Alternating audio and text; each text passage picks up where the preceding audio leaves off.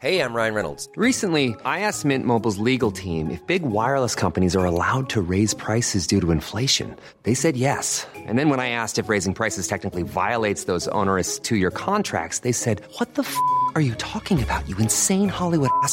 So to recap, we're cutting the price of Mint Unlimited from $30 a month to just $15 a month. Give it a try at mintmobile.com/switch. $45 up front for 3 months plus taxes and fees. Promo rate for new customers for limited time. Unlimited more than 40 gigabytes per month. Slows full terms at mintmobile.com. Mom deserves better than a drugstore card. This Mother's Day, surprise her with a truly special personalized card from Moonpig. Add your favorite photos, a heartfelt message, and we'll even mail it for you the same day, all for just $5. From mom to grandma, we have something to celebrate every mom in your life. Every mom deserves a Moonpig card. Get 50% off your first card at moonpig.com. Moonpig.com. Hello, welcome to Telling Everybody Everything Thursday, February 17th. I hope everyone had a rewarding Valentine's, Galentine's, or Valenmen's time, whatever it is that you did. Even if you did it alone, I hope it was fun. I decided to decant from London, well, I mean the borders of London, where we live now, and take the children to the Four Seasons in Hampshire, as it is only an hour away-ish, maybe an hour and a half from where we live. And you know me, I am a Four Seasons fan. The first time I ever experienced the hotel chain was in Los Angeles. I was with Violet, who might have been 6 or 7 when I filmed my Netflix special and went out. Oh no, it was before the Netflix special, wasn't it? I think I had filmed it, but it wasn't sold to Netflix yet. And I went out to LA actually to chase a boyfriend, but that's another story. We ended up splitting up. We're still very good friends, but I met my managers when I was out there. What I was trying to say is I needed a nice hotel for my daughter because my life up until this point was informed by where should I go to make Violet most comfortable? How can I do this to make Violet most comfortable? Luckily, I had money at that time. I was on TV a lot. I said, let's stay in the Four Seasons because it looks to me like they cater to children, but it's still posh. This is hard to find. You want to take children somewhere, you're usually looking at one of these holiday parks that's just chaotic and they just have like chicken nuggets on the menu and everything's crazy and loud. And I don't like those places. Equally, I used to be a member of Soho House, which I'm not any longer. No offense, Soho House, but I mean, yes, some offense, because first of all, I don't think the service is great there. Secondly, there aren't any celebrities there. It's just the children of celebrities there who are grown-up children. And I like them, but I mean, I don't see my peers there really. I just see lots of people I've never met before on laptops or partying and not really buying anything from the bar, if you know what I mean. But they don't want my business because they don't want my children. I try to go to Soho Farmhouse and it's just the kids are limited. They only have a few family cabins. They make it quite clear that the kids aren't allowed in certain parts. And that's not their fault. It's because their members have fed back, we hate kids. And posh people's kids especially can be real assholes, I guess. So fair enough. But as soon as the man said to my daughter Violet, the dogs are allowed more places than you, darling, because unlike children, dogs can be trained. I thought, all right, and we never went back. I mean, we probably tried to go back. We just couldn't get a child's cabin.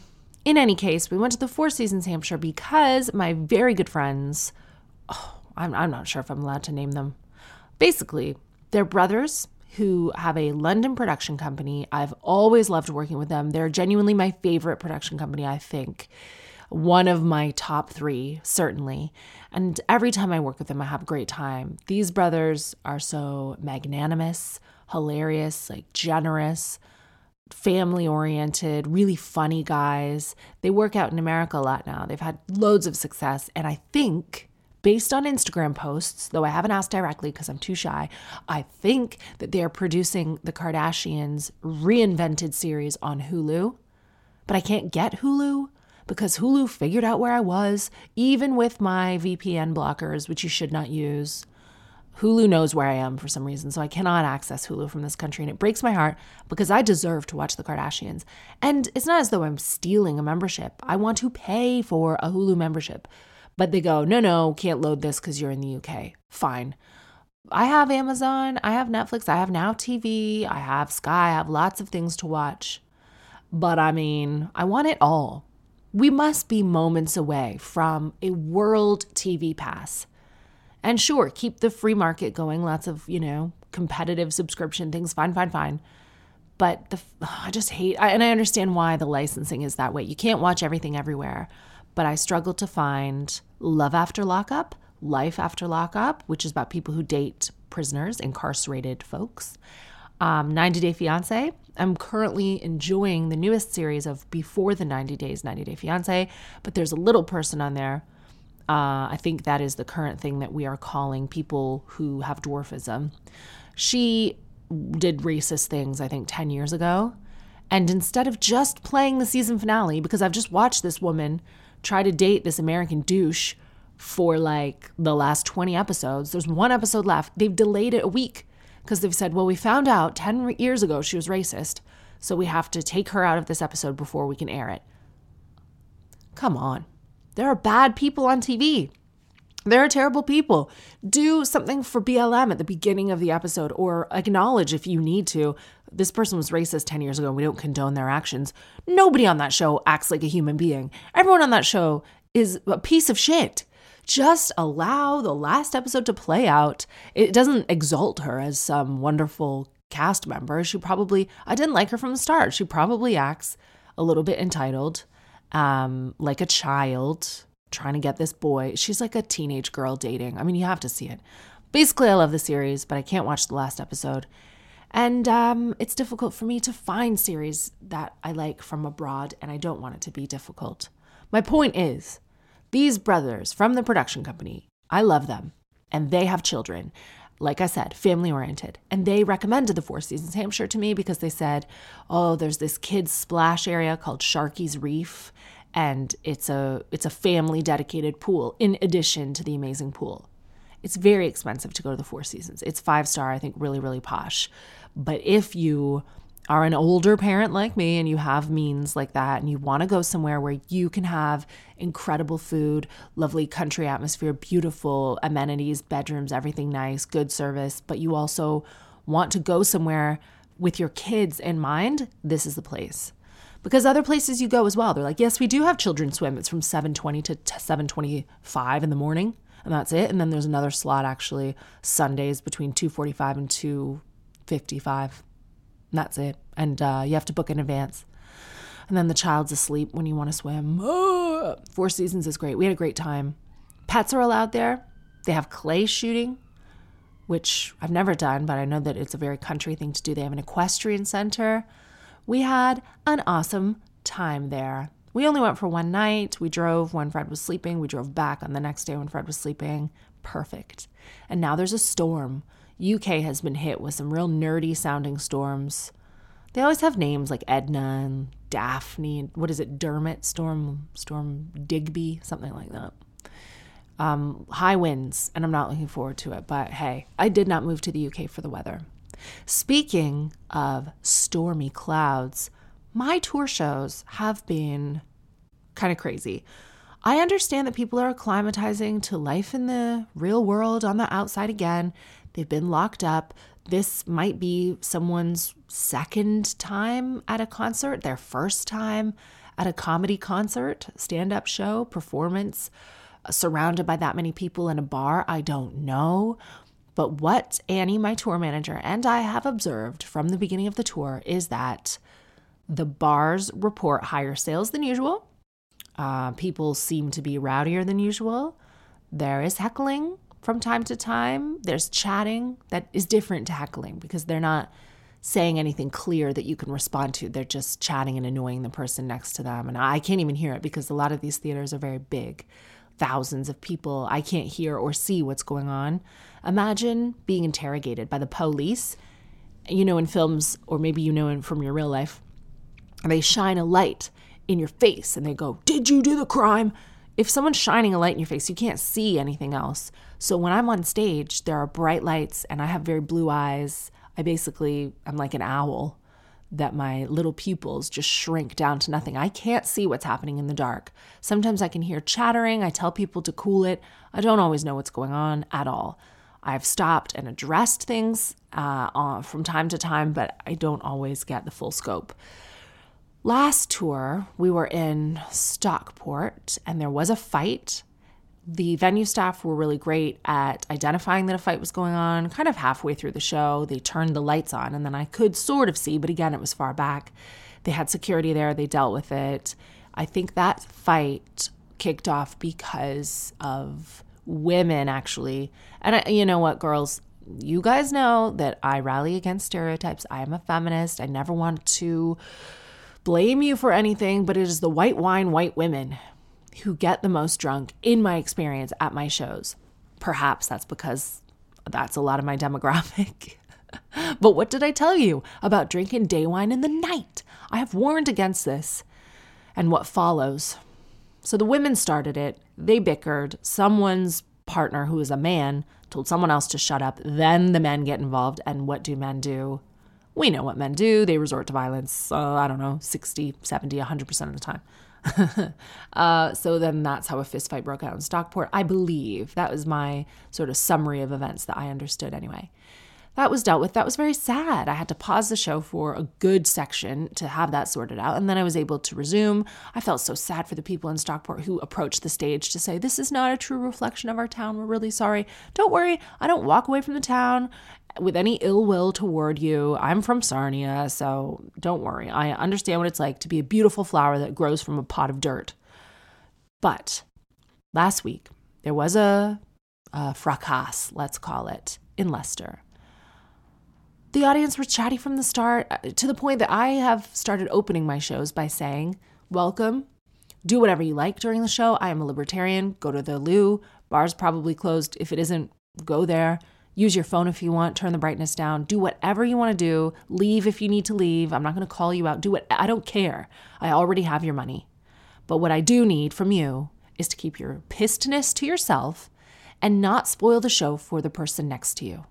Whatever you want to do in your seat, quietly, with your phone turned down, the brightness, do it. But do not involve other people and ruin it for them, because people have invested in a night out. They're trying to listen. They've paid a babysitter, perhaps. They've just been out for a meal. They've perhaps booked into a hotel. Don't, and that's how I live my real life. That's how you should live your life. Don't fuck everything up for the person next to you and carry on doing whatever you need to do. No one is able to follow these rules, or not everyone follows these rules. So I cannot comment on exactly what happened in Leicester because I couldn't see. But at the very end of the show, the very end, there was some type of argument happening to the point that I said, what is going on? I had to address it. And it wasn't too far back, so I could see a little bit. And there was a young woman stood up saying, well, blah, blah, blah, who works here? There's some type of disagreement. Who's a steward? Can we get security? And then I heard her say, he's threatening us.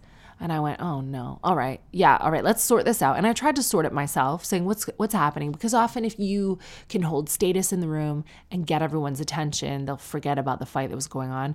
And we were about to close the show anyway, but I needed to calm things before letting everyone stand up and leave, because then it's total chaos as everyone tries to exit the theater. So I wanted to address it. I looked over to the sides of the stage and there are stewards there. I didn't realize this, so I understand how ticket holders don't realize either, maybe.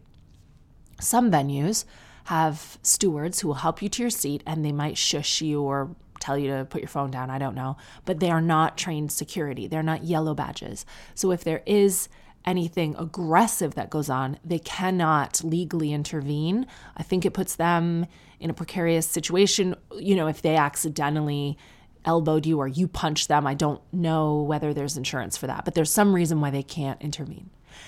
And then some venues have actual security. Like if you go to a festival, there are security guards stood by the stage, and those are different jobs. So there wasn't actual security in the vicinity of what was going on at that time. And that is why the stewards couldn't do anything. They just stood and watched as this girl was like, is someone going to sort this? And I thought, oh, how am I going to sort it? And then lots more people started talking. You know what it's like. Everyone's had a night of drinks and fun. People around started chiming in. Then there was some yelling. And I just thought, I can't see what's going on here. I don't know. Violet was on tour with me. She doesn't come every night, but she's on half term now. I believe it was a Friday. She came Oh, it was a Saturday. Yeah, what a way to kick off the half-term weekend. She poked her head out from the side of the stage. Violet doesn't watch the whole show. It's not appropriate for her, even still at 12 and a half years old, I don't think. Maybe if it was your 12 and a half year old, they could listen to my show. There's swearing, but also not too much sex and a lot of empowering messages. But Violet is my 12 and a half year old girl, so I don't want her listening to it. She pokes her head out. She goes, what's going on? And then I thought to myself, and I'll tell you where I got this idea, from the film Enough, starring J-Lo. Trigger warning, this film is about domestic abuse. J-Lo is dating a man who's very charismatic, your typical narcissistic psychopath, but he becomes controlling and abusive in the film. And there's one evening where her small children are asleep, and I think she's nearby the son or holding the son, and the dad gets quite aggressive with her, and she thinks that he might get violent. So she pats her son on the cheek and wakes him up. She says, wake up, look at daddy, wake up. And then the son is awake and the dad won't do anything. This particular dad in the film won't do anything violent in front of his children because that's his standard of excellence as a father, I guess. He can be violent towards the mom, but not in front of the children. What a great guy. So she wakes the baby up, the son, and the dad backs off. I remembered the words and the actions of J-Lo in the film Enough, and I thought to myself, well, if something is going to start, because as far as I could tell, there were no punches thrown at this time, just sounded like a lot of arguing. I thought, if something is going to kick off, let's bring Violet out, because surely no one's going to fight in front of a child. So Violet was poking her head up from the side of the stage. I said, no, come on out. And then I said to her, why don't you sing something into the microphone? Because again, who's going to fight when the voice of an angel, a little child, is singing, hallelujah? You know, I didn't know what she was going to sing. That's not really in her repertoire. It probably would have Megan Thee Stallion. But anyway, she comes out and now she's grown up. So she refuses to sing. She goes, no. I got to sort this instead, which is not what I was expecting her to do. I just thought her presence enough and a sweet song, maybe a goodbye, would cool the atmosphere. Violet grabs the microphone, actually takes it out of the stand, and starts addressing these people directly. What's going on? Who's threatening? No one's threatening anyone tonight. I know it's Saturday. First of all, what does that even mean? I know it's Saturday. Like, oh, yeah, on Saturday it's all right to be violent. I know it's Saturday. I get it, she says. But you need to calm down. Everyone just calm down. Do you know where you are? You're not in a nightclub. You're in a theater. Calm down. There's someone performing. I just couldn't believe. I should be able to believe it because Violet bosses me around in the house and she's very confident and self-assured. And she's very much a big sister, kind of a little leader in her own right. So of course she tried to calm the situation and it worked, briefly worked. I thought, okay, everything's pretty calm now. People had a laugh because of course it's surprising. I think a lot of comedy is about surprise. It's surprising to see a 12-year-old command the stage like that and stop two grown men from whatever it was they were arguing about. And again, I can't go into it. I think that it might be a police issue at this point. I don't know. But then everything seemed calm and I went, all right, thank you. We were done anyway. I said, okay, everyone, please be safe. Look after each other. None of this bullshit ever again. Good night. And we left the stage. I really thought that would be the end of it, but apparently things continued after the lights were turned on.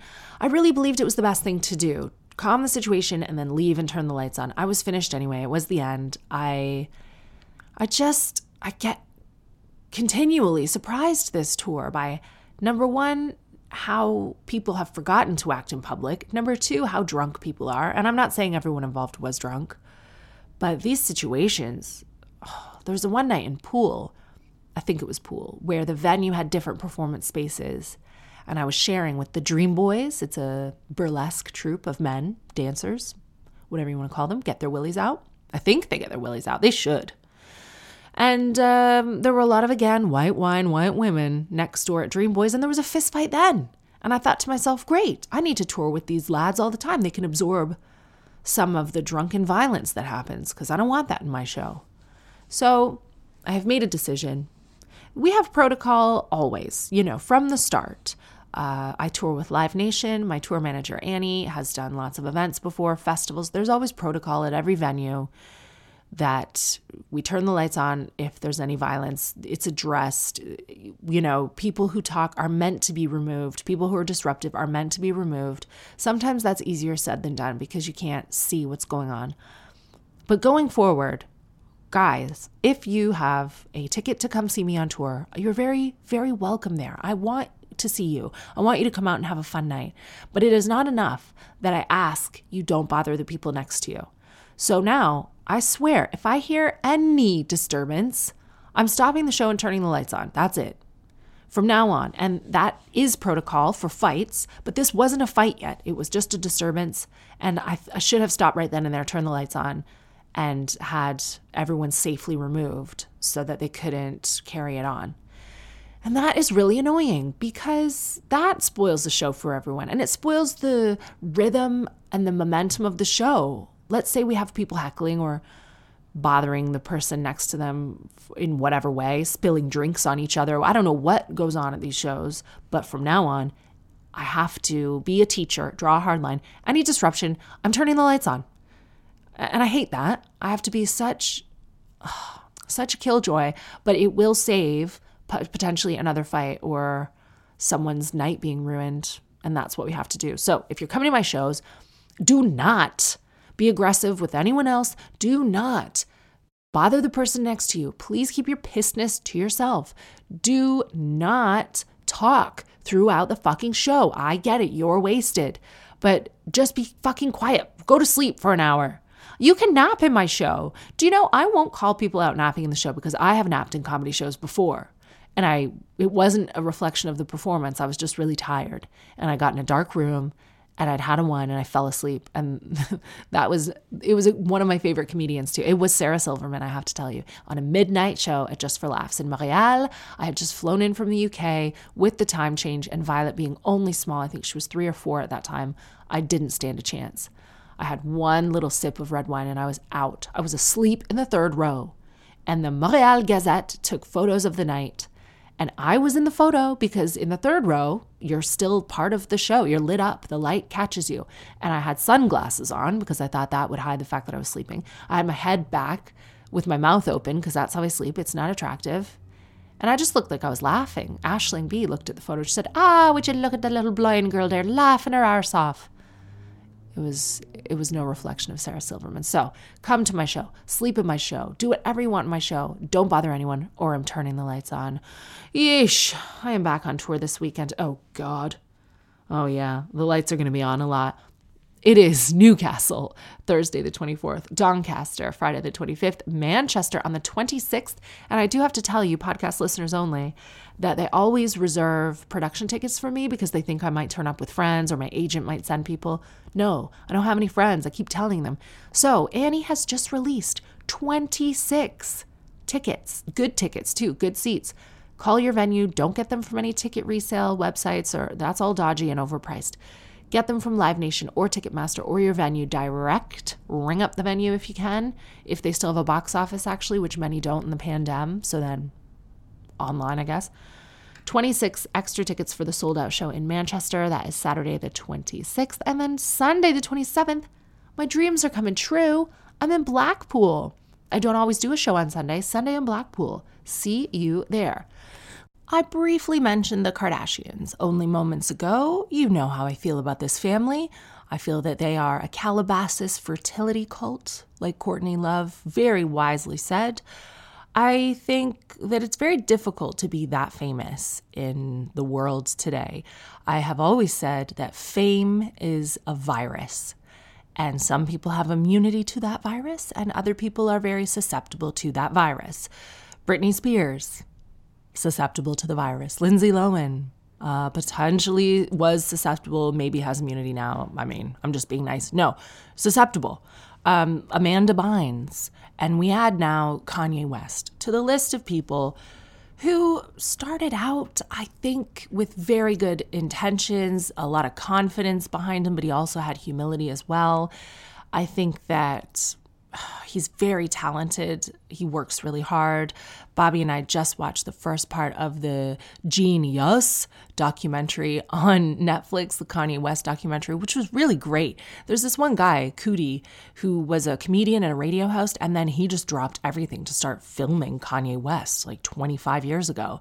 Just dropped his whole career, moved to New York to follow Kanye West because he had this strong belief that this guy was going to make it, and he wanted to see the whole journey. Now, was that a good career move because it took 25 years to release the documentary? I mean, he's playing a strong long game, but I don't know how much Netflix paid him. If it's worth the last 25 years of his life, I don't know, but I digress. It's a great documentary, and his mother, Kanye West's mother, Donda West, Professor Donda West, is such a revelation in this. I look at her kind of like I'm looking into a mirror, and I think she's a mother who pours all of her energy into her child. She's like, Kanye, she can rap all his lyrics back to him. She speaks to him so lovingly and with encouragement, but not in a weird way. You know, I've dated guys whose moms are obsessed with them, and these guys will go down the wrong path. They'll make mistakes. They'll act like assholes. And the mom's like, oh, isn't he just brilliant?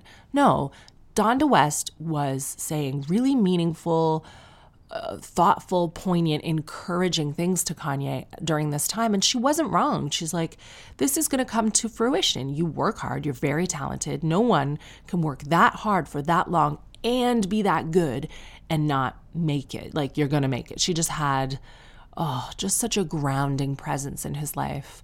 Maybe losing his mother is what really started tipping the scale mental health wise, but I don't know.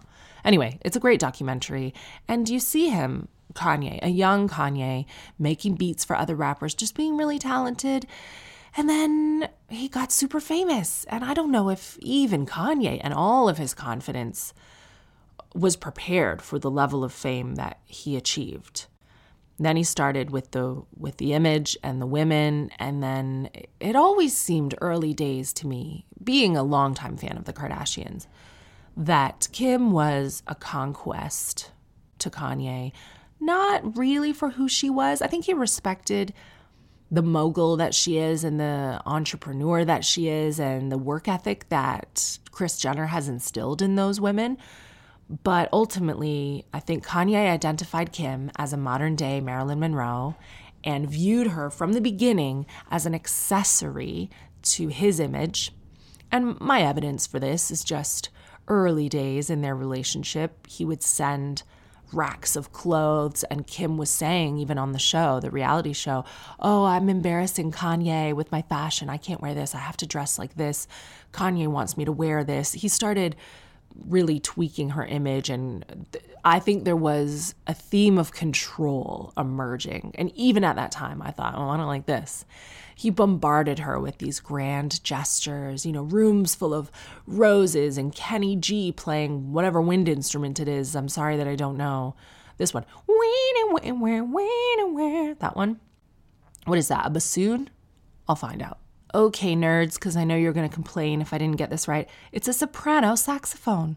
Love it or hate it, you've almost certainly heard Kenny G's soprano saxophone, be it in an elevator or in your car or in the fucking living room of your mansion if you're Kim Kardashian.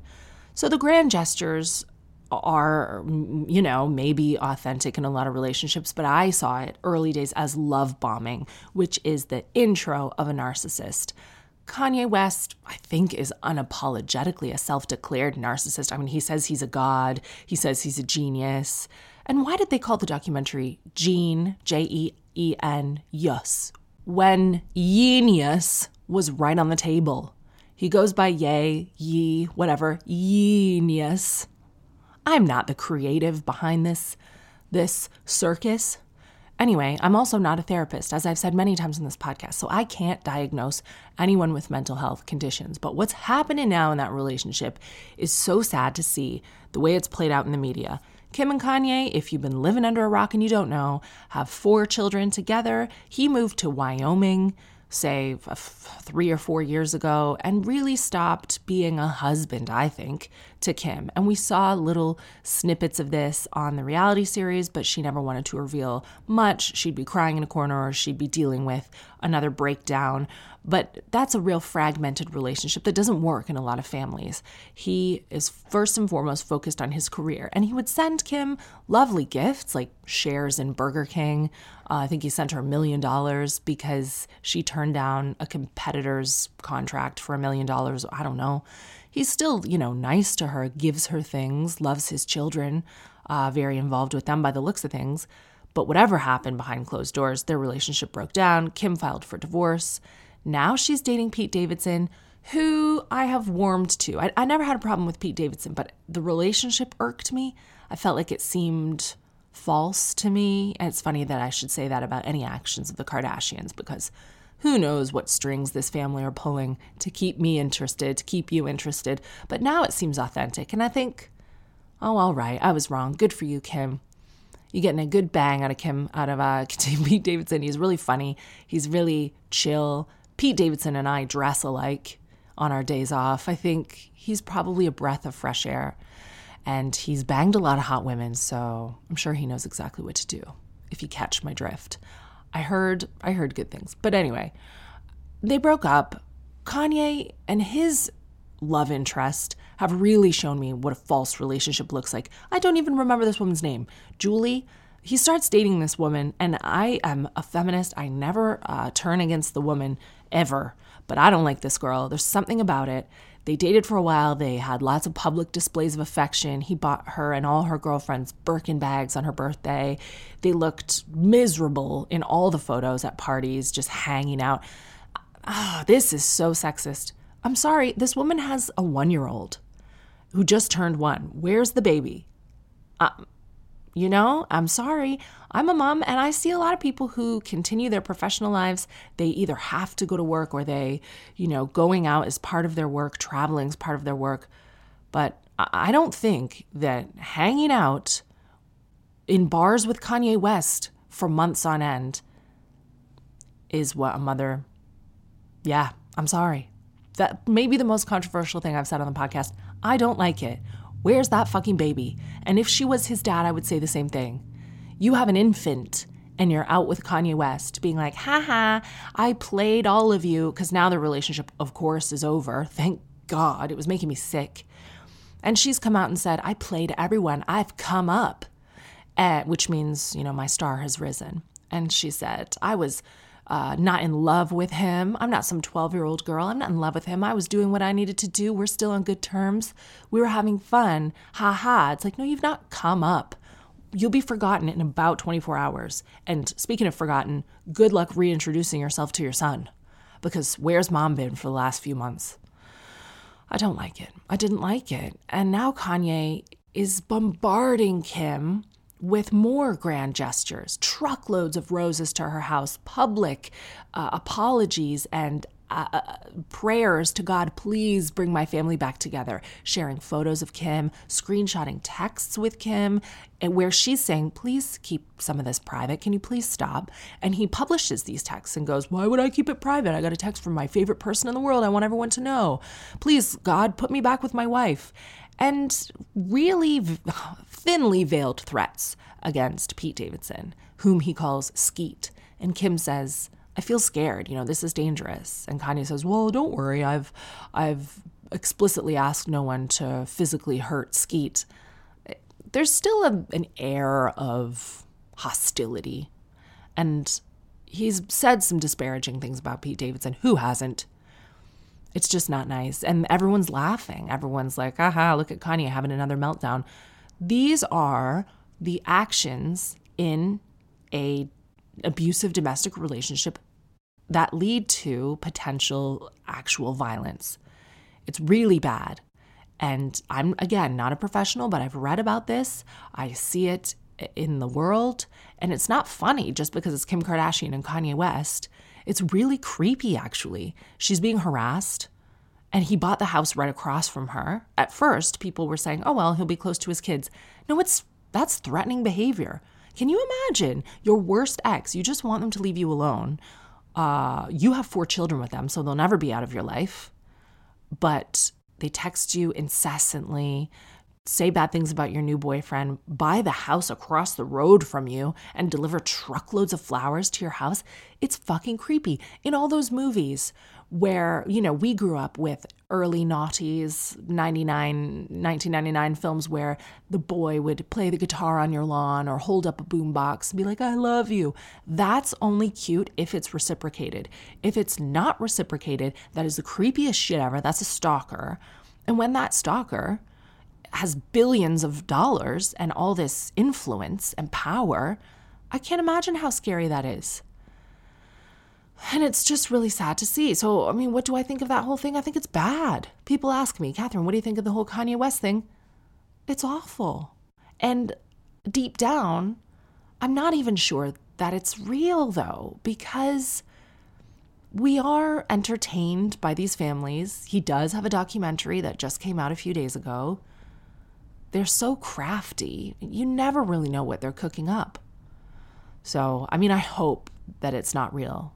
And I like that we're talking about it because this is why celebrity interests me and always has. It's very tribal for us to look at a couple whom everyone knows, someone in the village that we all know in common, take an example and then discuss it. Go, oh, by the way, do you know Deborah? She ate those poisonous berries when she went for a walk the other day and she died. So don't eat those berries. Those berries are poison, really dangerous for you. Oh yeah, Deborah did that? Yeah, she did. Why would she eat those berries? I don't know. Really hungry. I don't know what's going on at home. We need gossip and that type of tribal sharing of stories to survive. It's since the beginning of time we've been doing it. So I think as long as we look at this tableau and learn from it and discuss it, I think it's positive, maybe, for a lot of relationships. I'm sure it's very triggering to others. Women who have been, men who've been in Kim Kardashian's situation now with an ex that just won't go away. And I've had a little taste of that now and then myself. It's really scary. And I just hope that Kanye isn't being pushed to a place that's dangerous because, we never know when we push someone too far until they're gone, historically in celebrity culture. I hope that he has good people around him and someone's taking care of him the way his mother did, or in the documentary anyway. No, his mother was great. And I hope that Kim and the kids are not too damaged by this. All in all, though, she's getting that good comedian D, and that makes me a little bit comforted. I hope that everyone's staying safe in their own relationships, and you recognize narcissistic, controlling behavior, love bombing, and you don't have fucking children with these people. Not that anyone's children are a mistake, but, don't have children with these people because then they're locked in, locked on, and you will never get rid of them. The final thing that I wish to discuss this week before I get to your letters, and by the way, if you ever want to send me a letter, the email address is tellingeverybodyeverything@gmail.com. I'm sorry if I don't get to your letter. It's been a busy time. I'm not running around with Kanye ignoring my son. I have a lot to do, but I do love the emails and I get to as many as I can. I spoke out, which I should never do. Why don't I learn? Stop helping people, Catherine. I shared that Fred's potty training is going better than I could have anticipated. He just turned 8 months old this week, and he reliably wheezes on the potty, or the little potty seat that we put on our regular toilet. We have different potties and potty seats all around the house. He only has had maybe 4 soiled nappies this year, 2022, and by soiled, I mean number 2. As I've discussed before, the poos are what you start with, and then the wheeze just follow. I don't know how to potty train a baby to go wee on the potty. They just do it for some reason. And I thought that Violet was the only one. Everyone asks me. It's probably the thing I get asked most about. I've discussed this in depth in my book, The Audacity, which is also on Audible, Google Play, Apple Books, Amazon, in your regular bookstores. You can get it anywhere. There's only one little chapter on potty training because it's that easy. It's really simple. I didn't think that Fred could do the same, but there's no pressure to do it. It's just what I do. I take off the baby's nappy if I see they need poo, I put them on the potty, they go, and then I celebrate. I go, oh, well done, you've got on the potty. I leave the nappy off for a little while, and then I put it back on. We continue with our day. No one's punished if they don't do it. It's just what I do. And my friend Jen said to me, also my stylist Jennifer Mahalski-Bray, if you don't follow her on Instagram already, it's a tight follow. She's very talented. She said, well, how do you do that if you're not, like, what about when you're not looking at them? And I said, pardon me? I'm always looking at Fred. 24 hours a day, I'm looking at him. I'm looking at him right now. He's asleep. I'm looking at him on the screen of the baby monitor, and I don't think anyone poops in their sleep. I mean, if you're pooping in your sleep, good luck to you. But yeah, I'm always looking at him. So I am very privileged in that I don't have to work a normal job in a factory or an office or away. You know, I'm always looking at my son. This culture prohibits people from potty training their kids because of the way that the work week is set up. Kids are in daycare. They don't have the facilities to do that. They don't have the manpower to do that. And most of the world, though, does it my way. They don't have nappies. They can't afford to keep their kids in nappies till they're 3 years old. They just potty train. Most of the world does this. And then, I don't know, Fred just all of a sudden weed in his nappy less, and I would put him on the potty in the morning, and I go, oh, do you need to go pee in the potty? And he would just look at me, acknowledge what I've said, and give like a little push, and then he'd pee on the potty. And then, oh, well done. And then we go and play, put a nappy back on a little while later, and then I'd take it off when I thought of it. I'd put him in the potty again, start reading a book and go, do you need to go pee on the potty? He'd look at me, acknowledge, push, pee on the potty. This is just how it happened. I didn't really do anything.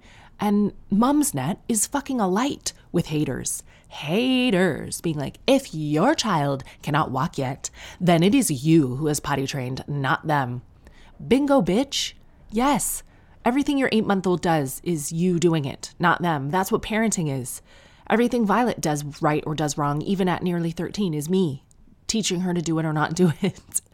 I don't care if you potty train your kids, really. I share this information in case you want it. That's all.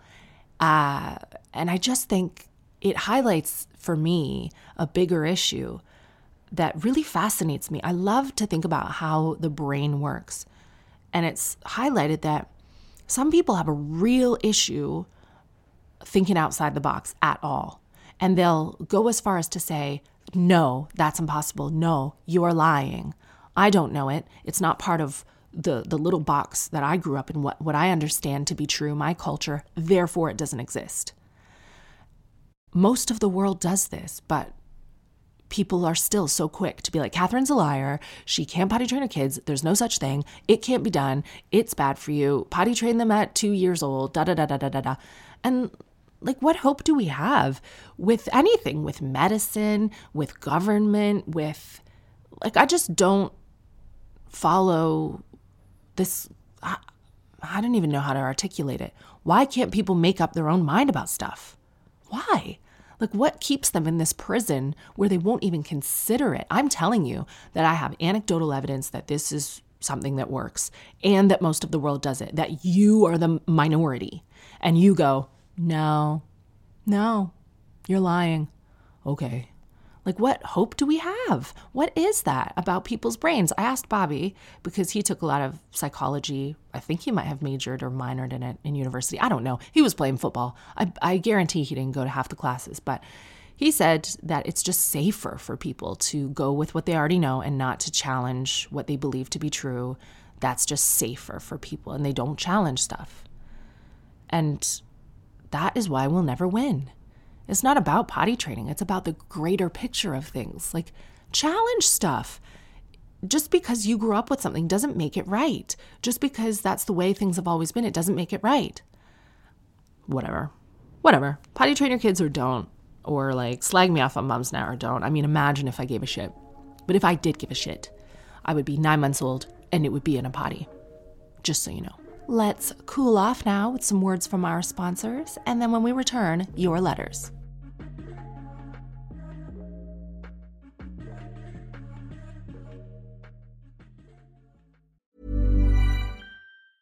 Hey, I'm Ryan Reynolds. Recently, I asked Mint Mobile's legal team if big wireless companies are allowed to raise prices due to inflation. They said yes. And then when I asked if raising prices technically violates those onerous two-year contracts, they said, "What the f*** are you talking about, you insane Hollywood ass?"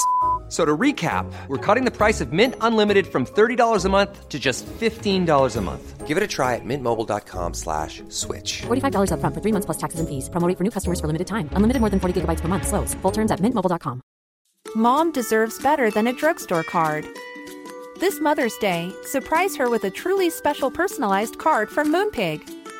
Add your favorite photos, a heartfelt message, and we'll even mail it for you the same day, all for just $5. From mom to grandma, we have something to celebrate every mom in your life. Every mom deserves a Moonpig card. Get 50% off your first card at moonpig.com. Moonpig.com.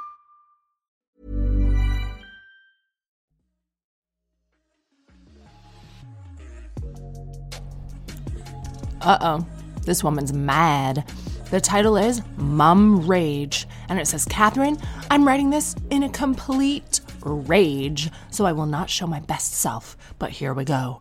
Love it. We're here for it. We want to absorb your rage and hopefully turn it around and make you smile again. I had my first baby in April last year. 10 months in, I still really hate anybody having him that isn't me or his dad. For example, we've just come back from Sunday dinner with my family, and they were all cooing over my son and playing with him. Fucking assholes. Which I know I should be really happy about, but instead, I just sit there pissed off, like this redundant, exhausted dog's body who does everything behind the scenes and gets none of the glory. My son is still very wakeful at night for cuddles and feeds, so I am constantly exhausted. My partner does what he can, but he's working full time, so naturally the majority of the parenting lies with me. In these situations, I just feel ignored, and that nobody really gives a shit if I'm there or not. They just want to glory hold. They just want to glory hold, like it's a wrestling move. They just want to glory hold my beautiful baby and then pass him back to me for the shit bits. And it makes me so mad. Also, if he fusses and my mom starts with, come to grandma, I feel like my head's gonna explode. If my son is upset, pass him to me immediately and without drama. Maybe I'm insane. Maybe it's a bit of postpartum depression. Who knows? I just want everyone to get their fucking hands off my baby. Thank you for providing this space to vent. I'm aware I sound like an arsehole. I haven't slept in forever. Give me a break. I love this. Oh, so I get it. You don't want people holding your baby. He fell out of your vagina. You know what I mean? Like just 10 months ago. He's yours. I understand that feeling. But the glory bit, the glory hold bit, which I mean is only a letter away from a very creative gay bathroom situation. You know when they cut a circle? I don't know if this really happens, but I think I've seen in films. What films am I watching? You know a glory hole where you go into a men's toilet, maybe in a traditional area where like dogging isn't allowed, and there's a hole in the wall, and you stick your penis in there, and then like a random mouth sucks it off. I've heard of this. Is it true? If you've ever experienced a real glory hole in real life, let me know about it. Is this fact or fiction?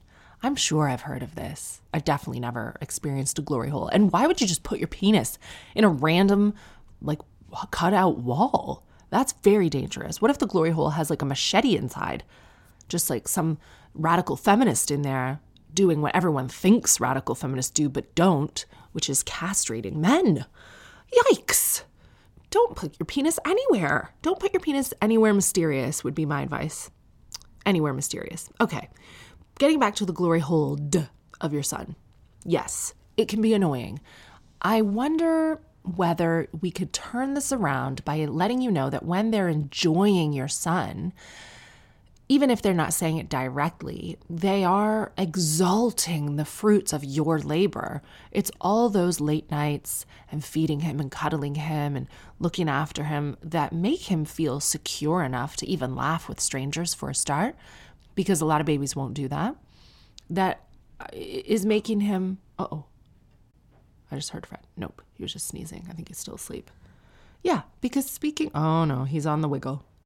Let me move this camera a bit. Yep. I'm going to go get him in a second. But first, he's just enjoying himself now, laying awake. I do the night feeds as well, and I don't consider those to be the shit bits. I think that you need to reframe what you do at night, even though you're exhausted, even though your partner works full time, and you do a lot of the thankless parenting alone. I think it's an honor to wake up with Fred. And I was up from 3 a.m. till 6 a.m., not solidly. He was sort of asleep, but making noise, so I couldn't really sleep. I just remind myself when I'm feeding him at night, this is an honor. This is my time alone with him. No one's here. There's no grandma taking him from me. There's no husband even. He sleeps in another room. That I think this is our time. And you said your son's waking up for cuddles. He's not screaming. So just never feel threatened that your son is going to enjoy anyone else's company more than yours. And maybe say to your husband, I need to hear well done once in a while. I'm going to go get my son and then I'll finish this advice. Girl, we are in the same boat. Me again, TV's Catherine Ryan. That's sorted. Yes, you need to ask sometimes for praise and reassurance and say, I don't begrudge you working all the time, but I feel like why don't people communicate in relationships anymore? I feel this weird jealousy and anger when other people are enjoying our son. And I know that might be disproportionate. It might be illogical, but that's how I feel. And I need to hear how great I am. I just need that. And then I won't feel full of rage and fantasize about murdering your mother. You could say that to your husband. Finally, when all those other people are playing with your son, as you describe, my main question is, why the fuck are you there? Why aren't you in the bath? You're tired. Go have a nap. Be like, you want to enjoy my son? I'm not going to be around to see it because A, it makes me feel rage, and B, I'm exhausted. Go take a bottle of wine into your bedroom and put on some show that you haven't been able to watch for the last 10 months. Go enjoy yourself. That's your time to have a break. That's what family's for. It's not so that they can enjoy him and you have to sit there and just take it. Just disappear. And if your son wants to kick off then, and grandma goes, ooh, grandma will sort it. But grandma won't sort it because your son's going to be like, where's my mom? And then eventually they'll have to soothe him and he'll get to trust them too. And you will know that everyone is doing the shit bits of parenting that you do sometimes too while you are in the bath. That's what I would do if I had in-laws here or my own mother here, but I don't. My husband takes Fred some mornings and I just sleep, or I do this podcast, Fred's with Bobby Now. You need that. Don't just be a martyr to yourself and go insane. And you don't deserve to be full of rage, You don't have to just take that. Ask for what you need and remember that your time at night with that baby is an honor, even when it doesn't feel like it. Here's a letter from one of my younger listeners. Catherine, thank you for this podcast. I can't describe what a comfort and inspiration it has been to me this past year. I am kind of a hero, aren't I? Even though, Lord, man alive, I get a lot of cross emails too, especially lately. Catherine, I have a dilemma and I need your wise words. My boyfriend and I are in our early 20s. He is lovely, sweet, and very caring. He takes good care of me and I always feel loved. Something I've always struggled with, however, is his laziness. To be fair to him, he has ADHD, and that can make him very disorganized and late to everything. I've always excused it, and I've always tried not to make it get to me. He has recently started a new, very demanding job, and he has never been working harder. I thought that this was a sign of him changing and that he was growing up and taking up some more responsibilities. However, a couple of months into the job, he started being late, not completing tasks, etc., which nearly made him lose it. This really worried me, as I could see clearly this was not the result of laziness, but that he was genuinely struggling to keep up. I've tried to help him as much as I could, but unfortunately, this resulted in me getting way too involved in making sure he wouldn't be late or forgetting to complete tasks, and as a result, I've started getting really bad anxiety every morning. Will he get up for work? Would he know what to do during the day if he didn't get enough work done the day before? I know that he's doing the best that he can, but I can't handle it anymore, and I've started to resent him. I know that you think that if we have problems now, we'll never make it as a couple. That's right, I do think that. But I can't help thinking I'm being too harsh on him. Am I a narcissist for getting so involved and anxious about something that doesn't concern me? Well, I'm not really sure that you've got the right definition of narcissism. A narcissist, I don't think, would be concerned with what he was doing at all, just how he behaved as like a reflection of you, or like a possession of yours. And I'm not seeing that at all from your email. I think you sound really caring, really loving. You just want the best for your boyfriend. You appreciate how much he loves you. Now we're supposed to go live together, and I'm starting to think that if we do, I'm going to end up hating him. I thought about going to live with friends again and leave him to deal with it by himself, but I feel selfish for even thinking it. I hope that you can help. How long have they been together? Early 20s? It doesn't really say. I mean, okay. Like, if you're already starting to resent him, definitely don't move in with him. No, because you're right. That resentment will turn to disgust or hatred. And I'm sorry if it sounds harsh that I say, if you're struggling now, you'll never make it. Maybe you just need a 20-year break like Bobby and I had.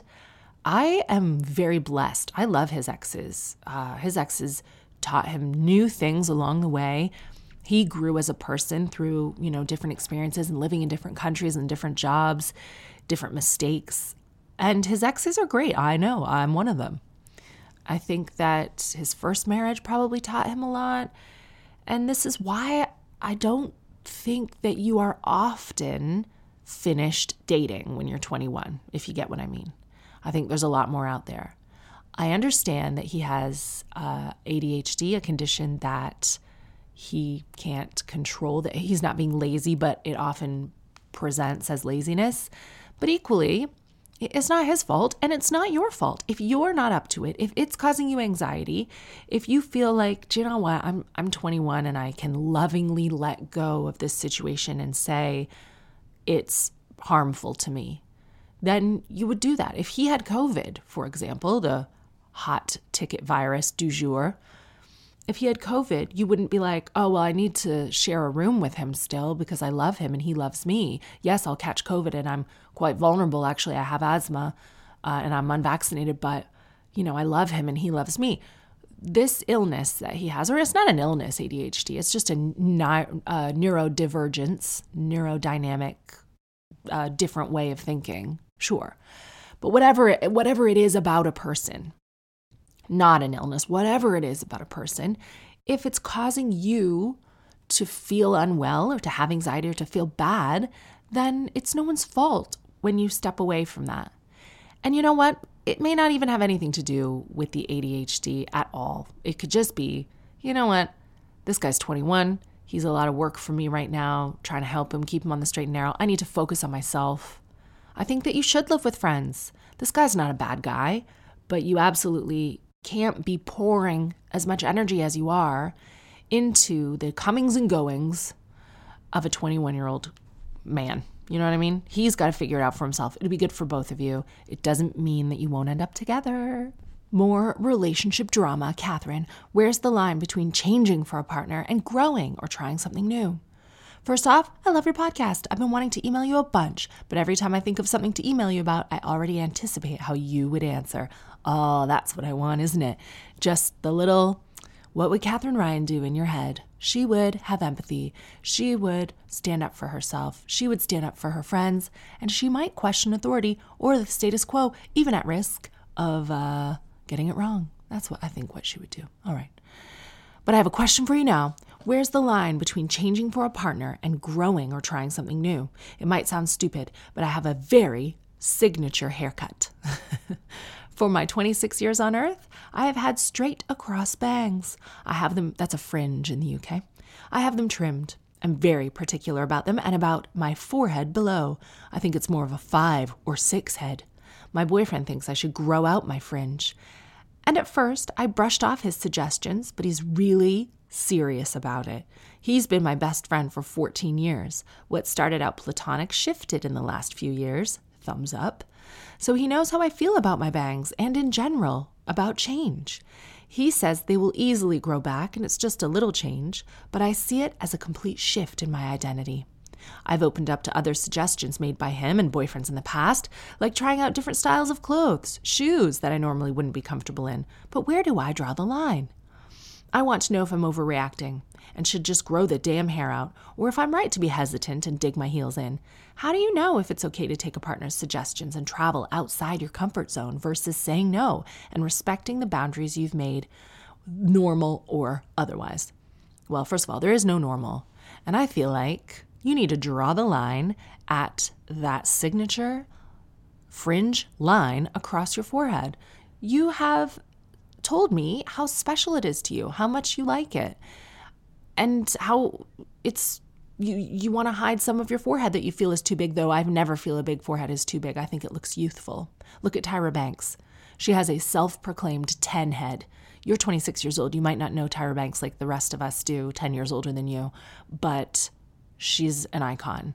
One of the first Black Sports Illustrated models, if not the first, a absolute trailblazer in reality television.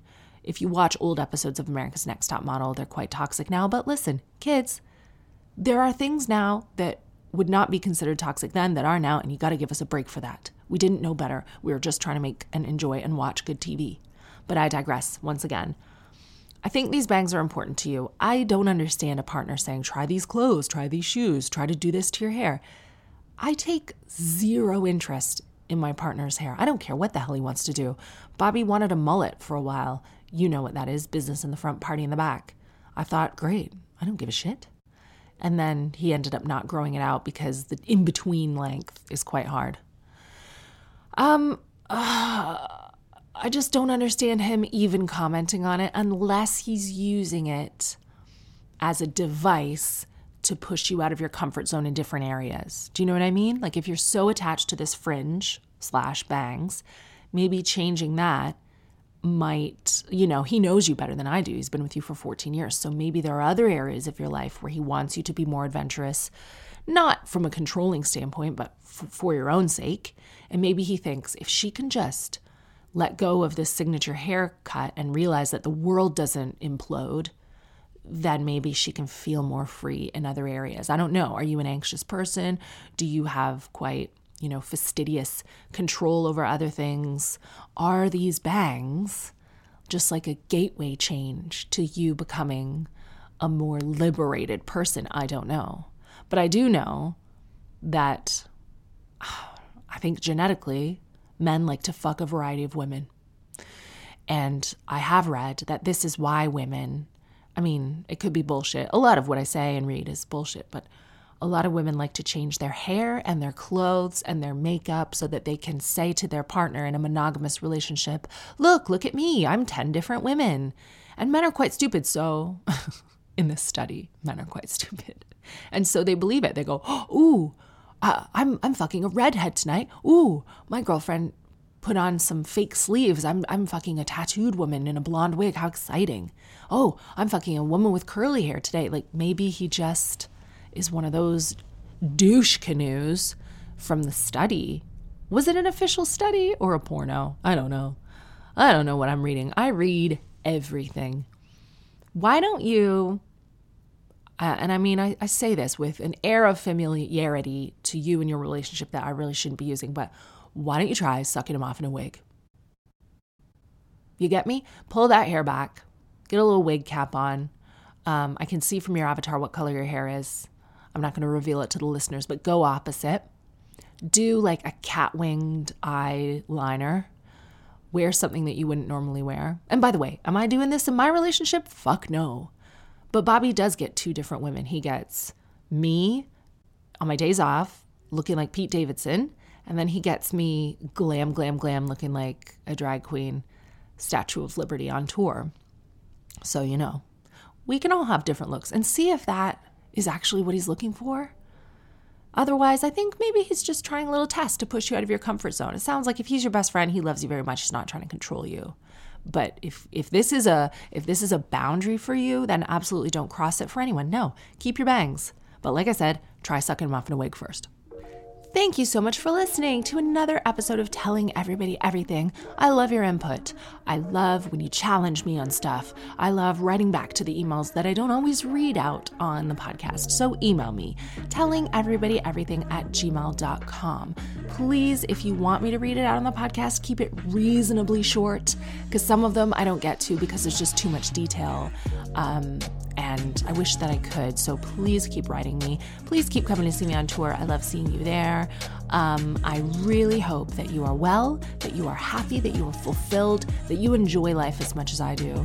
I was thinking last night, God, I really love life. I love that I can watch TV and streaming services. What else was I really excited about?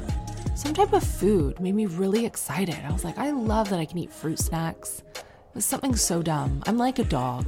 Every morning, I just open my eyes and go, ah, it's all still here. I hope you have that same joy, and I'll see you soon.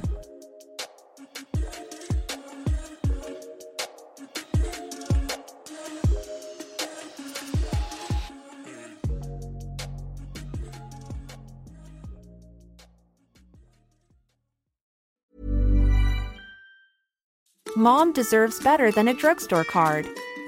This Mother's Day, surprise her with a truly special personalized card from Moonpig.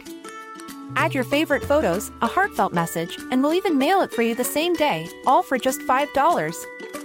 From mom to grandma, we have something to celebrate every mom in your life. Every mom deserves a Moonpig card.